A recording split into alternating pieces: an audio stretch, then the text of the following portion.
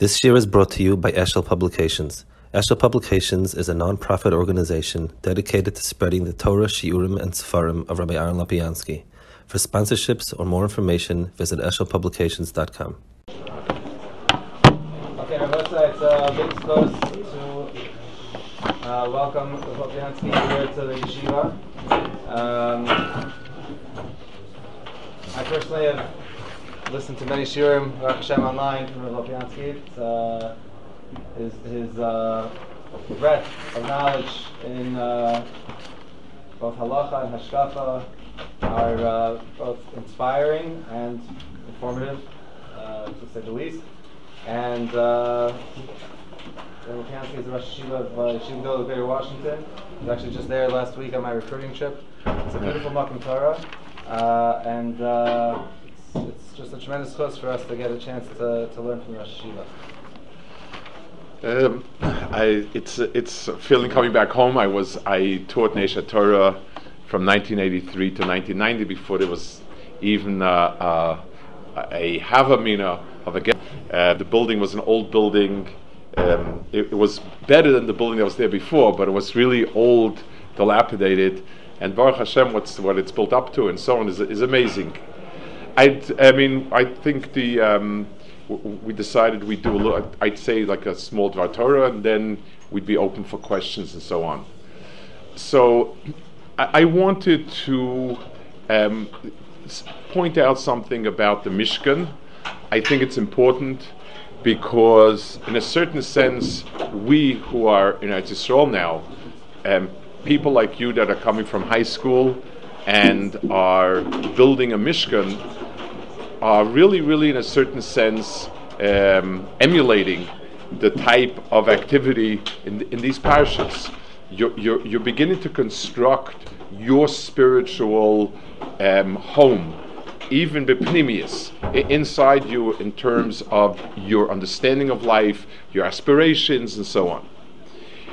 If we're to ask ourselves, what's the most important aspect of this binyan? What's the most important aspect of the Mishkan?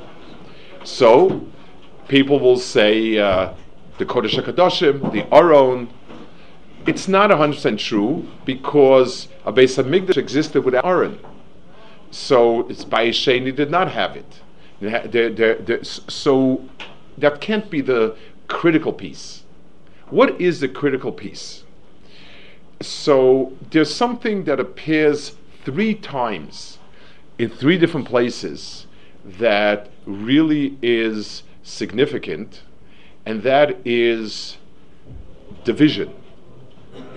You have an outer perimeter of Yerios, which divides the entire campus of the Mishkan from the world outside. You have the walls of the Mishkan that set the Mishkan aside from everything else inside that perimeter. And you have a paroches that divides Kodesh from Kodesh Kadashim. So 3 structures in the Mishkan and subsequently Beis HaMikdash, 3 structures that have in themselves dividers, physical dividers, and those are halachically mandatory. You don't have a Mishkan Beis HaMikdash without them. And one of them divides the outside world, let's call it Tumah, from the inner world. One divides a place that's not Tameh, but it's not Kodesh. And one sets off some that's Kodesh Kadashim. And without those dividers, we don't have Kedusha. I once heard an observation from a biologist who was speaking, and he sort of teased the people, and he said, what's the most important structure of the cell, of the human cell or an animal cell, living cell? So some people say the nucleus, some people say, the mitochondria, other things. He said, no. The most important part is the membrane that surrounds the cell.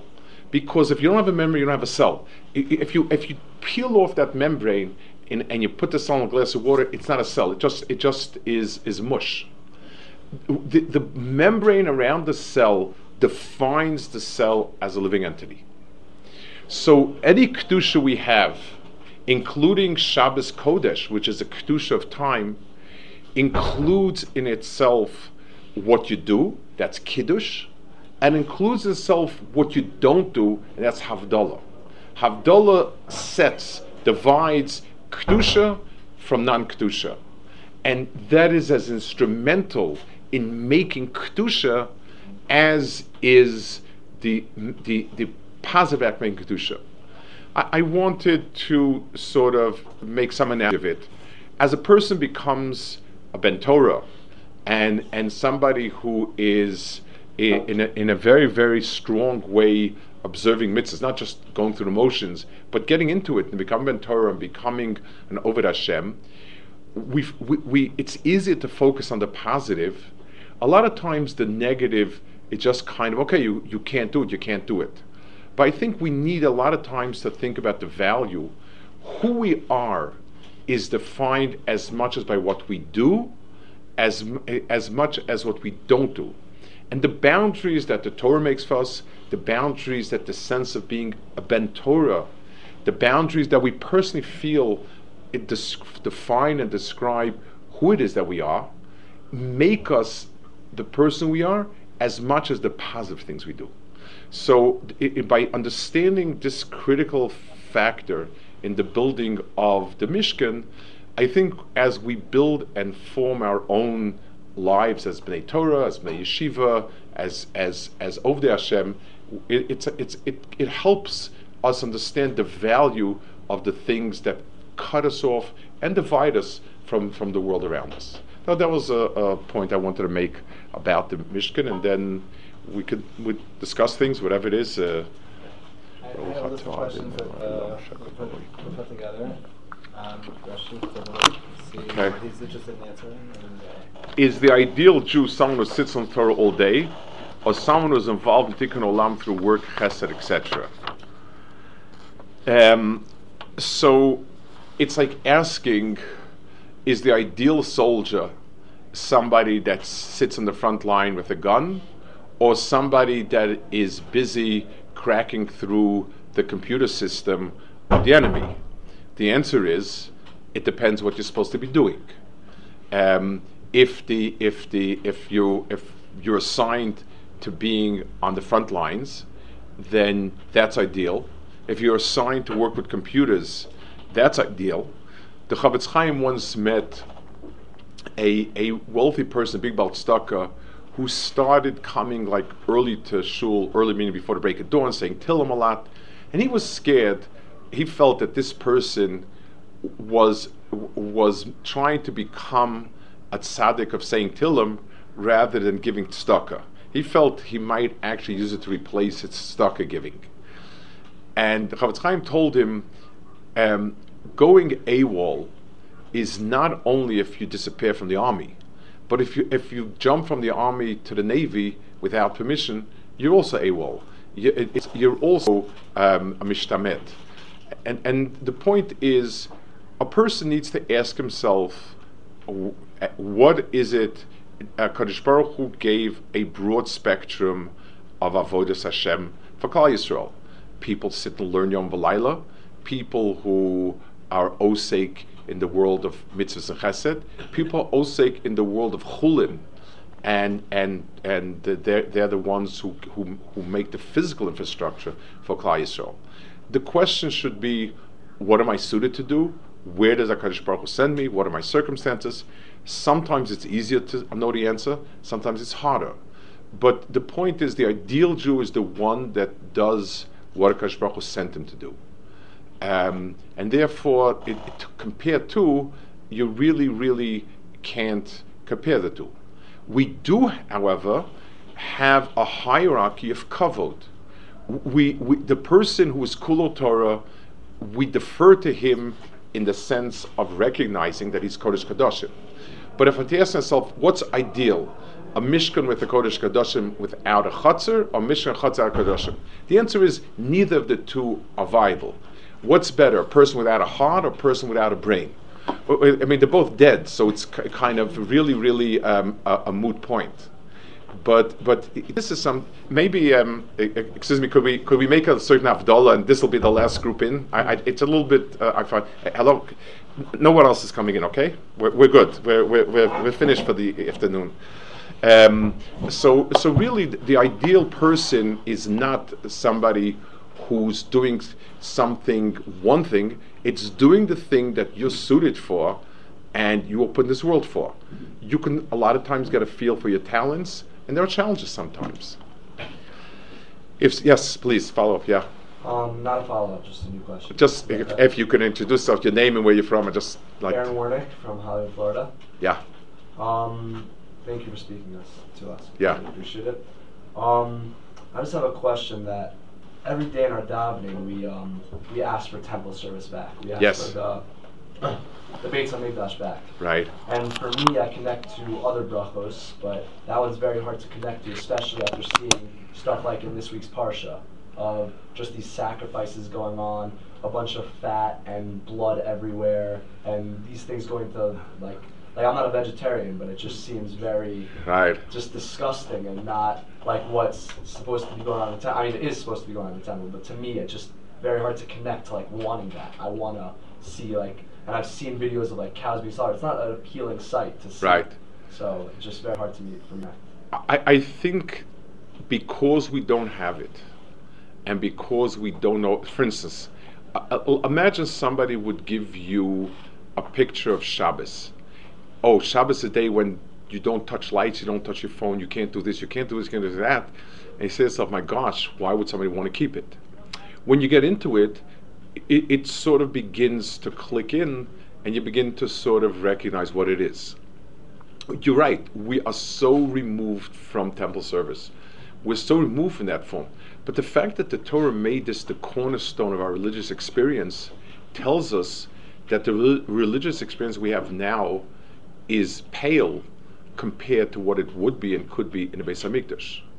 So, and let's say the laws of Taharos, most people, even people who learn, have a hard time connecting to it because it's not part of our life. So part of what we're mispal for is that we get it. I always think that that's the reason for the bracha of V'sachazena einenu, may our eyes behold the coming back to Zion. It's strange. I mean, say it in our lifetime. We usually say Mashiach come in our lifetime. Why our eyes should behold? When you see something, you understand it. Right now, we don't even understand what Mashiach is exactly, this is. We're asking to connect to it because, so if we see it, we'll understand it. So I think that all of that should be part of our tefillah, that we would like to connect to it. Good point. Yes, somebody behind you. In Orad HaKodesh... can you introduce yourself? Hi, Shalom Kesema from Riverdale. Yeah. In Orad HaKodesh, it says that you can't let your Yirat Shamayim push off your natural morality. So, number one, what does that really mean? And two, is that true? Where does it say it? I'm sorry, I didn't know. You quoted it in a book or what? I'm sorry, I didn't hear. Yeah, I was reading, I'm forgetting which sefer it was, but it was bringing down all these different sources. Right. On Yirat Shamayim, and it referenced that, and I'm just not really sure. So it said, so again, quote whatever it is. It's quoted again. I just. It says that you can't let your Yirat Shamayim push away your natural morality. So I'm not sure that I agree with it, the way you're quoting it. Again, I'm hearing a quote, and it is a big issue. People speak about natural morality versus Yirat Shamayim. Let me tell you a story, and where I think it'll help us understand it. Many years ago, there was a family, a young married couple. They suffered a traumatic experience. They lost a child, just kind of, just born type of child. A very, very, very emotional period. And I know them well. They're wonderful people, very, very special people, very religious people. And they had an older son. They had one older child who, Baruch Hashem, was alive and well. And at some point later, the mother told me, I love my child so much, this one. I have so much feeling. I don't even think Hashem could love him or could love someone the way I love him. That's the way she expressed it. So I told her, there's a pasuk, and we said it this today in the Yom, Hayotze ayin halo yabit. can it be that the person who created an eye does not see? In other words, our definition of Hashem is not big, great, mighty. It is all inclusive, and anything that exists is of that. So we have moral instincts in our heart. Where does it come from? No animal has it. The evolutionary scientists have a very lame explanation for it. Very lame. We feel very strongly about injustice. We feel terrible about suffering. All of these are the way an eye sees, the heart feels. And the heart feeling is coming from someplace. Our conscience, we didn't create it. So natural morality exists only because HaKadosh Baruch Hu endowed us. It is a good tool, but it is very vague. And that's why you can't, HaKadosh Baruch Hu give us a Torah, because natural morality could not come on its own to the full understanding of good and bad. To take an 8-year-old child and to cut, make it bleed, hurt it, is that natural moral? Well, Hashem says this is the right thing to do. So I need to take my natural instincts of morality and shape it the way HaKadosh Baruch Hu wants it. It is the same way we all have a natural drive for our rayas. That drive, if left natural, it will destroy us. It makes relationships meaningless. When we follow the Torah's direction and strictures, it becomes the most powerful tool for building a very strong family. So we take our natural instinct, it's a good instinct, and we say who, what, when, where, and how. We don't know unless Hashem tells us how. What's mine, what's his, and so on. So I very strongly, a state that if is wrong, dead wrong, because it means there's something outside of God that is bigger than God. It's a statement. Again, if I've heard people say these things and they are, as wrong. They go to the heart of how we define a Kadosh Baruch Hu. Because, and let's try to understand this. Imagine I'm having a competition, a debate with Einstein. So I would say chances are 99% of the time he'll be right. But the word impossible that I should score a point or two doesn't exist. It's possible I'll score a point. I could be wrestling somebody much, much stronger than me. 99.9 chances I'll be defeated. It's possible that I'll. But if I tell you that I have that the computer is smarter than the person who programmed it, that's an impossibility. It's quicker. It can do more calculations. But in terms of the understanding, the computer is the result of the mind of the programmer. So yes, computers are quicker than we are and less prone for mistakes, etc. But in terms of brightness, it's impossible, not because one is smarter than the other, but one is of the other. Hashem is defined as all-encompassing, kol, and we are of HaKadosh Baruch Hu, and therefore the ability for anything in the world, call it natural morality, call it natural law, anything to supersede HaKadosh Baruch Hu is an impossibility by how we define HaKadosh Baruch Hu.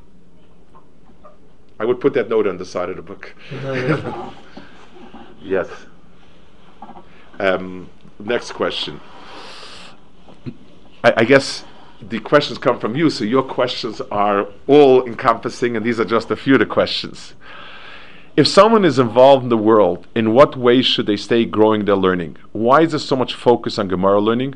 What is more important to focus on, Be'in or Be'kiyos? Not clear about the last two questions, whether they're talking about in yeshiva setting or outside yeshiva setting. Let's speak about this. The Rambam says, when he speaks about the halachas, I'll adjust the last two because chronologically I think they precede the first question. The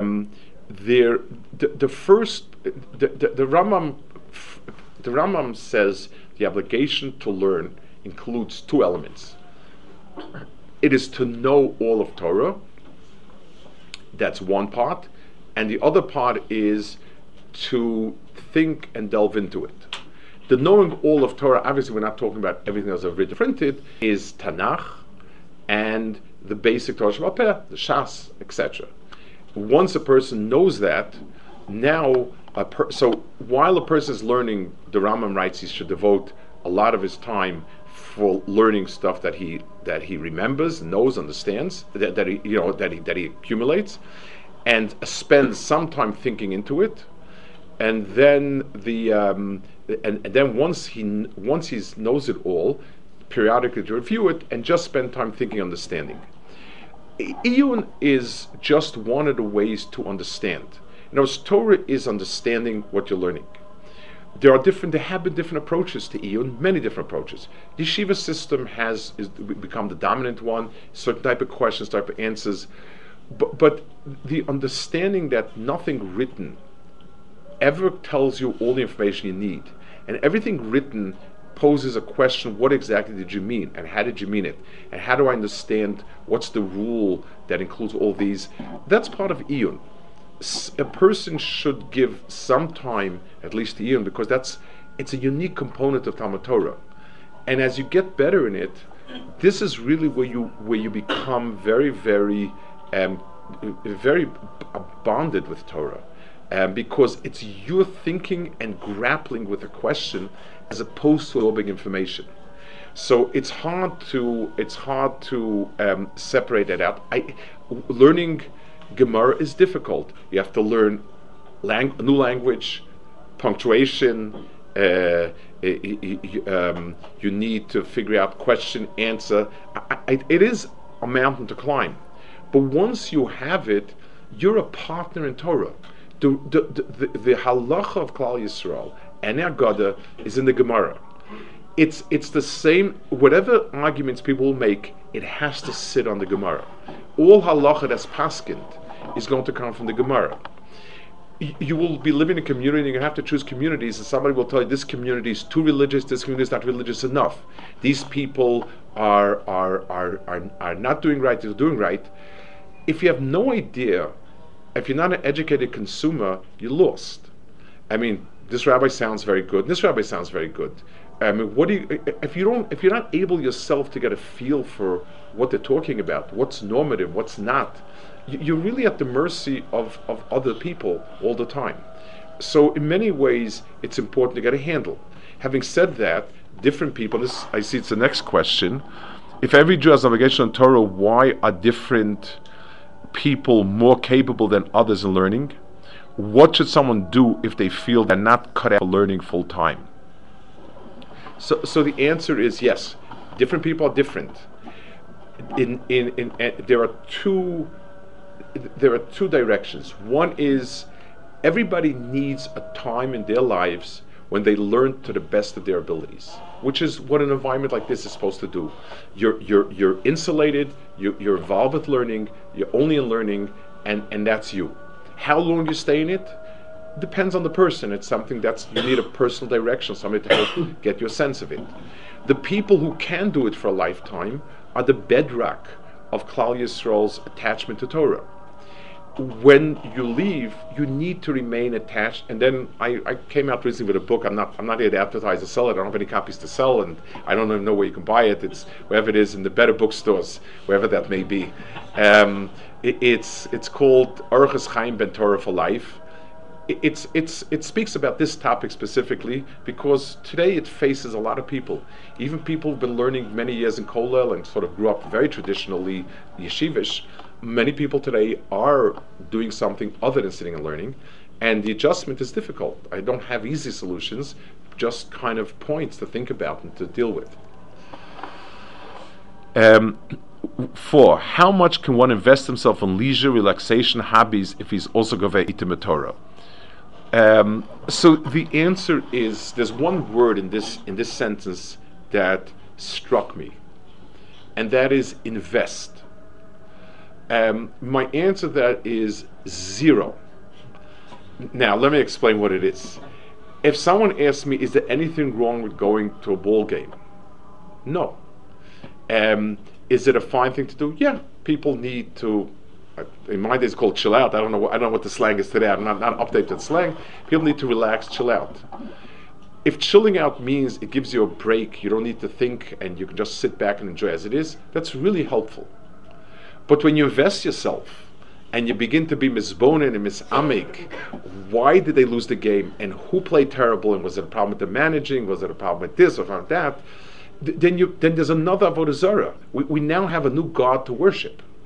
There was a boy in our yeshiva. He's in he's an 8th grader. Came over to me and asked me if we could be mispal for the Ravens. I don't know if the Ravens are now. It's one of the local teams to win. So I told him, I'm really happy with that request, because I assume that all sick people have been healed, all poor people have what to eat, and all single men and women have gotten married, and now the next problem for Klal Yisrael is the Ravens, and that's really an amazing problem. But I told him, I said, listen, I understand you like the sports, there's nothing wrong with it, but you need to be mavdil between important things in life and stupidities. It's a relaxation, and it's good. It's good to relax, and if you find relaxation that's fine. It should never have a price tag where it demands investment. So in general, when you choose, so if it's a hobby that has in itself things that can bring out of us, a person's music, deeply invested in music. Music is an expression that has avodas Hashem in it, and one can use. Then that's a good question. Art, and in a certain way, can bring out certain things, and these are things that a person could see them as drachim avodas Hashem properly channeled. But there is relaxation, and going to a beach, eating out, whatever it is. I have a friend of mine who's a chashuva person. His family member, his extended family came for something. They're very fancy people, and they were eating the meal, and they were talking about the food was very special, I guess, and they were saying, "Oh, this is very, very provocative, and this expresses this, that," and he gave a bang on the table and said, "Rabbi say, you want to talk about food, say it tastes good, it doesn't taste good. Don't give it an intellectual dimension. It's not an intellectual enterprise. It's it's whatever it is. It's kugel, it's chicken. It's not a great intellectual enterprise." And that's the problem is we have created in America the leisure culture. That should be a tar to the sasa. That should be mutually exclusive. If it's leisure, it means it's to take a break. It's not to think about it. If it's culture, it's something that has some inherent value to it. Sports has no inherent value. Its value is you're able to let off steam. Its value, it's good for your physical development. A basketball game should begin and end with the game. If it requires deep machshavas and analysis, you've taken something that's inherently worthless and made into something else. It's avodah zarah in a contemporary setting. I don't mean to sound so sharp, but that's what it is. So therefore, a person should take as much relaxation as he needs, and different people have different needs. And a person needs to honestly ask himself, what do I need to function well, and what am I doing? Everyone needs to sleep. Everyone needs to nap. But when do I start sleeping for the sake of sleeping, and when is it to take it easy and to be over the Hashem better later? 5. Should one join the Israeli army if one wants to give to Klal Yisrael? What are the right reasons for going? What are the wrong reasons? And how should one weigh this decision? So the person needs to ask himself, again, this is a very personal decision because different people are different. If you're an Israeli citizen and you have to go to the army, you have to go to the army because you're an Israeli citizen. On whatever the law is, that's what it is. If you're an outsider who's come, the question is, you have to sit down. Most people need to ask themselves, what's the real reason I want to go? And should that reason determine it?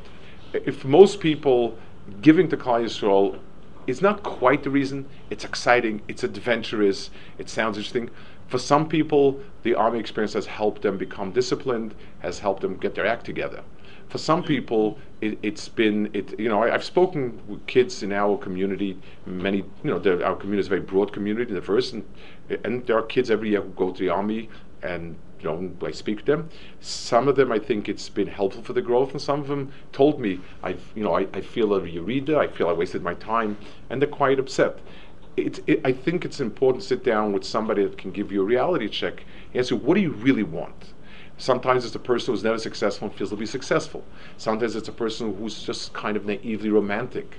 Sometimes it's a person that actually puts discipline in their lives. So it's a question that's very personal, and really giving to Klal Yisrael, the army is important. But what Aish has done for Klal Yisrael, the army protects people from getting killed. Aish has dragged back people who were killed and made them alive again, and that's what they've done. And it's not, and yes, it's not as glamorous to sit out and who knows where and to schlep people in and so on and so forth. But the reality is, Klal Yisrael probably has tens of thousands more people now because of Aish Torah. So if you want to give to Klal Yisrael, that's an amazing way to give. I've thought about it many times that if it became popular for people to take 2 or 3 years, we had a Talmud of ours who was very capable and did not want to spend his life in Rabbanis. Went to law school, Georgetown Law School, prestigious law school, did very well, graduated, and then he took 3 years and was in Madison, Wisconsin, doing kiruv. Madison, Wisconsin is the end of the earth. For those of you who've been there, it's a very pretty place. As far as Yiddishkeit goes, it ends about 50 miles before that, or whatever, 100 miles. Milwaukee is the last outpost, and they did amazing work. And to me, it was very moving, that sentiment. He felt that he can't, it's Rabbanis for his life, for a lifetime, is not for him, but he does have a few years now that he can give. And starting your career late is not the best thing for a career, but he felt he's giving for Klal Yisrael. So I would seriously, Aish Torah does present tremendous opportunities for giving to Klal Yisrael in a very meaningful way. It's not only saving bodies, it's saving souls. So I think it's something you need to find a mentor who understands you, understands the reality of what could be done, and make a good decision together. 6. How do we engender achdus among different stripes of Klal Yisrael? My Rebbe Chaim Shmulevitz used to have a mashal, and he said in the market day in Europe, there used to be a lot of fights and tussles. It was very hectic. People would come. There were no malls. There were no shopping centers, and once a week, people would come together in a square, in a town square, from all the little hamlets around, and buy and sell. Everything had to be done that day. So there would be a lot of tempers would flare, and people would start fighting with each other, and hitting each other, and killing each other. At the end of the day, Reb Chaim said, everybody who had been hit and knocked about would pick themselves up and move on, because they weren't injured that seriously.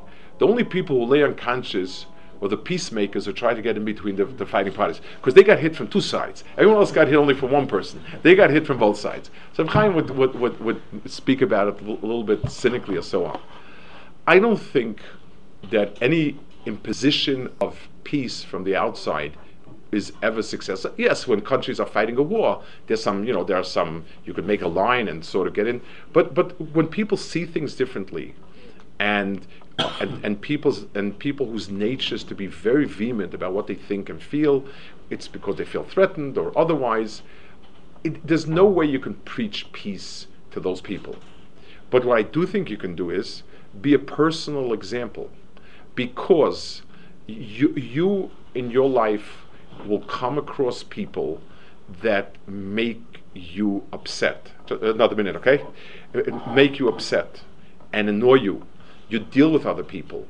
If you deal civilly and menschlich with the people that you really have a hard time with, and then it makes a small difference.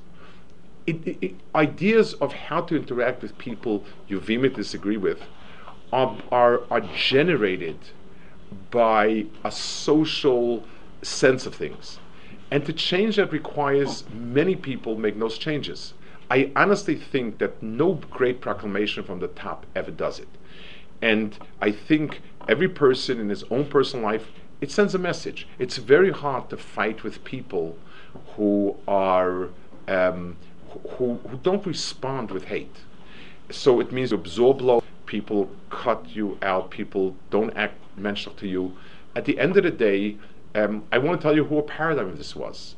Reb Noach Weinberg was abused. In different situations, he wasn't treated well by many different people.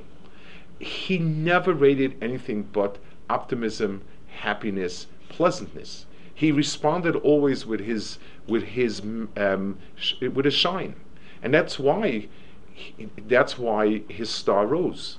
And I know my first meeting with him was. I came to be interviewed about a job in yeshiva, and as I was sitting, someone came in. I didn't know what they were talking about.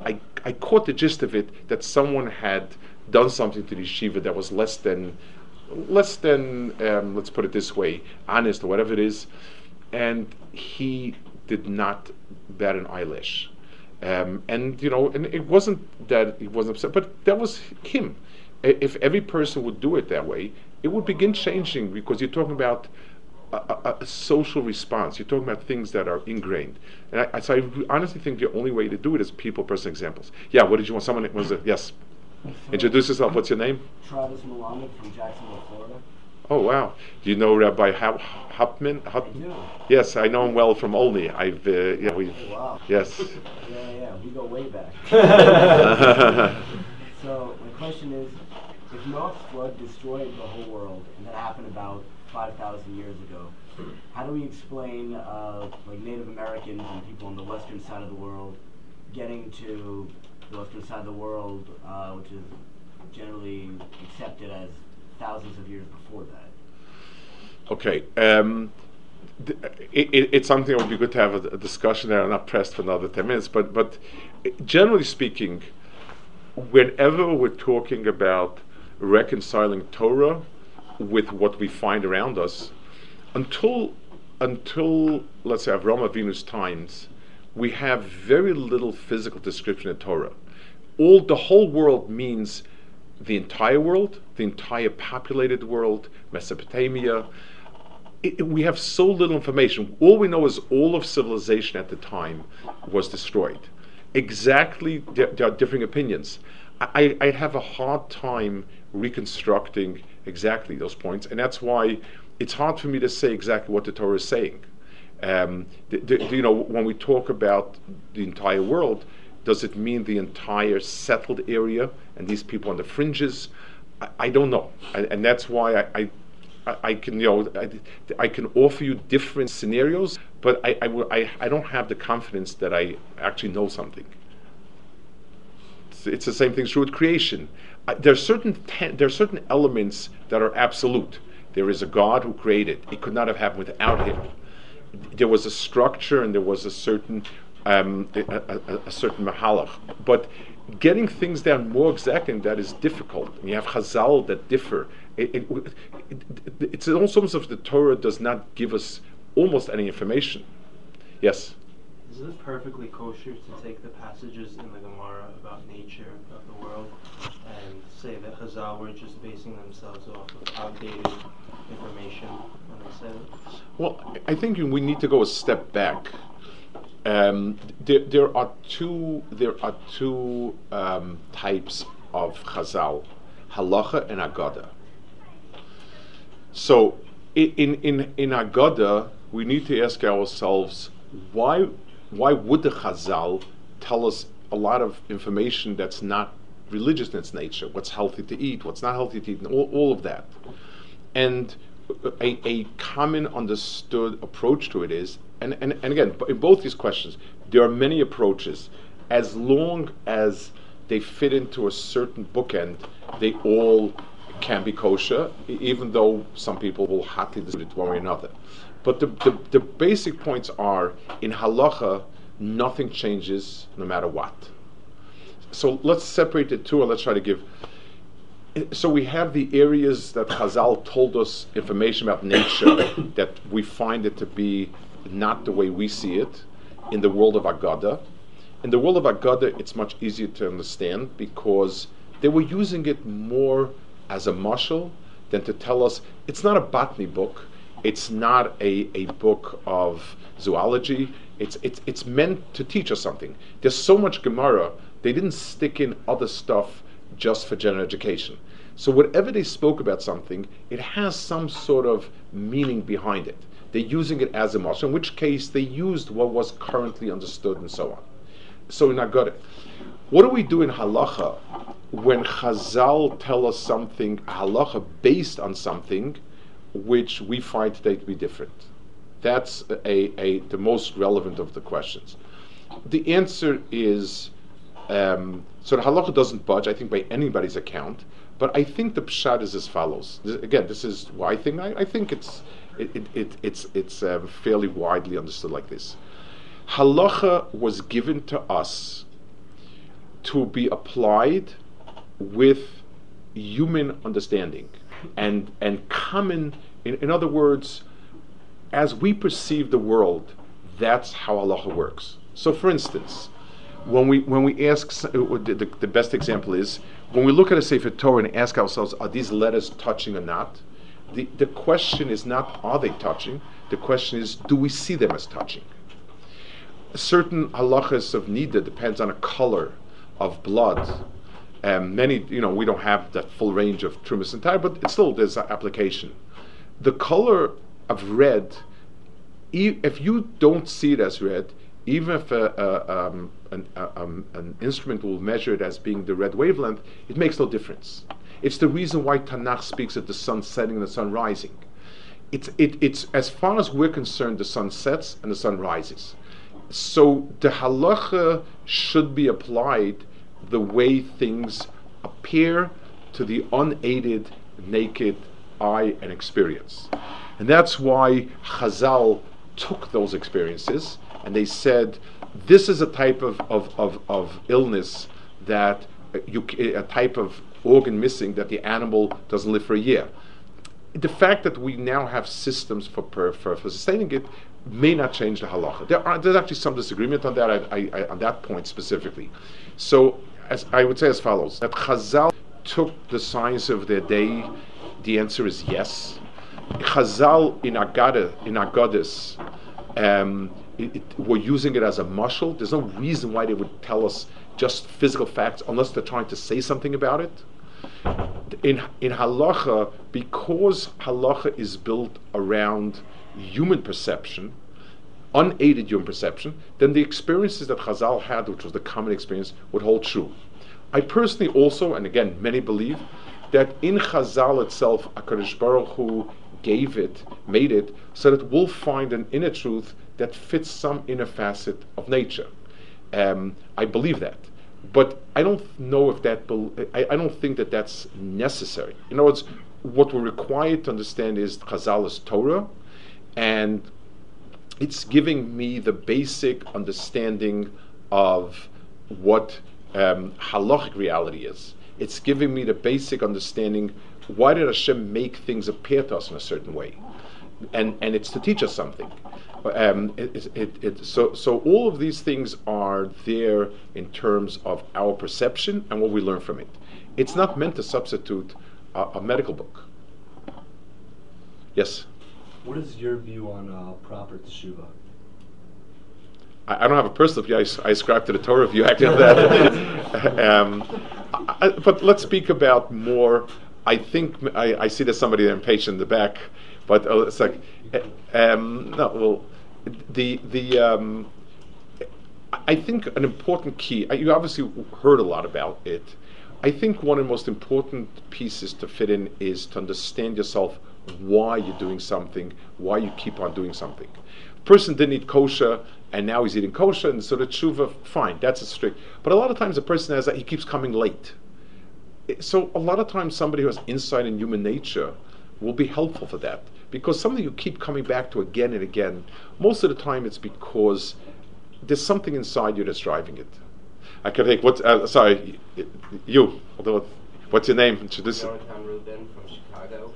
My question is, we say like the spirit of Shabbos, meaning that like you shouldn't like turn on TV before Shabbos and then you can watch the game on Shabbos. Right. Is there any halachic reason for that? Or is that just a nice thing? Okay, so specifically about the putting on the TV and so on, is there may be a halachic issue with the sound if you could turn it or not. I don't want to go into that because that's not probably what you're asking. There's a general halacha of being mechabed Shabbos, being mekadesh, being mechabed Shabbos. It could vary, but you have to honestly ask yourself, what is that bubble of kedusha? And like I said in my starting remarks, and I think that's a very good place to segue into it. Nothing is holy unless you put a wall around it. What's not there? When you go to a fancy restaurant, there's what they serve, and the fact that you have to walk in dressed, or you have to walk in with a tuxedo. There's something, it adds to it. Asking yourself, what are the things you won't do at the table? What are the or around or in your home? What doesn't enter Shabbos is kavod Shabbos and kedusha Shabbos. So, if you can construct a scenario where that's where you have it, so okay, then a halachic issues maybe with the sound on, not on. Fine, that you can ask a local rabbi. But I think in the big picture, you need to ask yourself, does my Shabbos look different than other days? And excluding things is as important as including. So ask yourself, what are the things you exclude from your, certain, I remember certain foods were considered to be weekday foods, ketchup, pickles, whatever it is. There's no halachic problem, but it set a certain tone, not here. And I think once we get used to the idea that a lot of what's positive is by what's not there, we're going to be able to create a lot of good things. They'll take on a whole different surah and so on. Okay, What you? Thank you. What's your name? Where are you from? Elio Meir Gesselman, from Sake originally. Do you feel that yeshivas do go slow enough for their students to really be makabel the learning? It seems to me that most yeshivas don't do enough chazara and keep going forward and forward and forward to the point where, unless the bacham are doing a ton of review, they won't really be able to makabel the learning. These things are always a struggle, and it really depends on the students, on the yeshiva. Sometimes, if you don't push people to go forward, they'll never move, and so on, and it becomes like sort of sluggish. There are a lot of reasons. I don't have time. I have to go downstairs. There are a lot of reasons on a practical level why you may feel it's stronger. When I learned the yeshiva, everyone was complaining we're going too fast. I look now back at it and say that was the right thing to do. It gave us a certain appropriate pace, and I'm upset with my students who go too slow. So it's maybe something. It gives you a certain way to push. I'm sorry, I need to go downstairs. Shalom Aleichem, how are you? She's married, have her third child. So yeah, in Hara. Wow. It's Menachem. She's also not Shemesh related? No. You know him? No. You know him? No. Yeah. Not related. This is yes, I'm going to get it to him. Make sure it doesn't get lost.